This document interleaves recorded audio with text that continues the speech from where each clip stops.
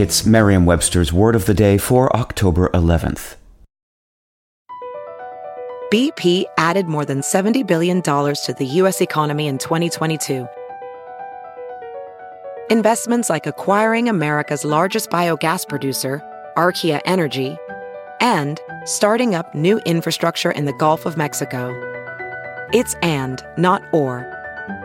See what doing both means for energy nationwide at bp.com/investing in America. Today's word is restaurateur, spelled R-E-S-T-A-U-R-A-T-E-U-R. Restaurateur is a noun. That means a person who owns or manages a restaurant. Here's the word used in a sentence from the nation's restaurant news.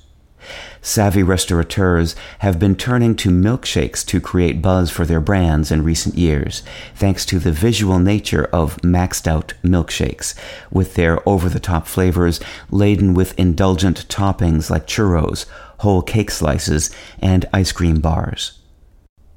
Restaurateur and restaurant are French words from the Latin word restaurare, meaning to restore.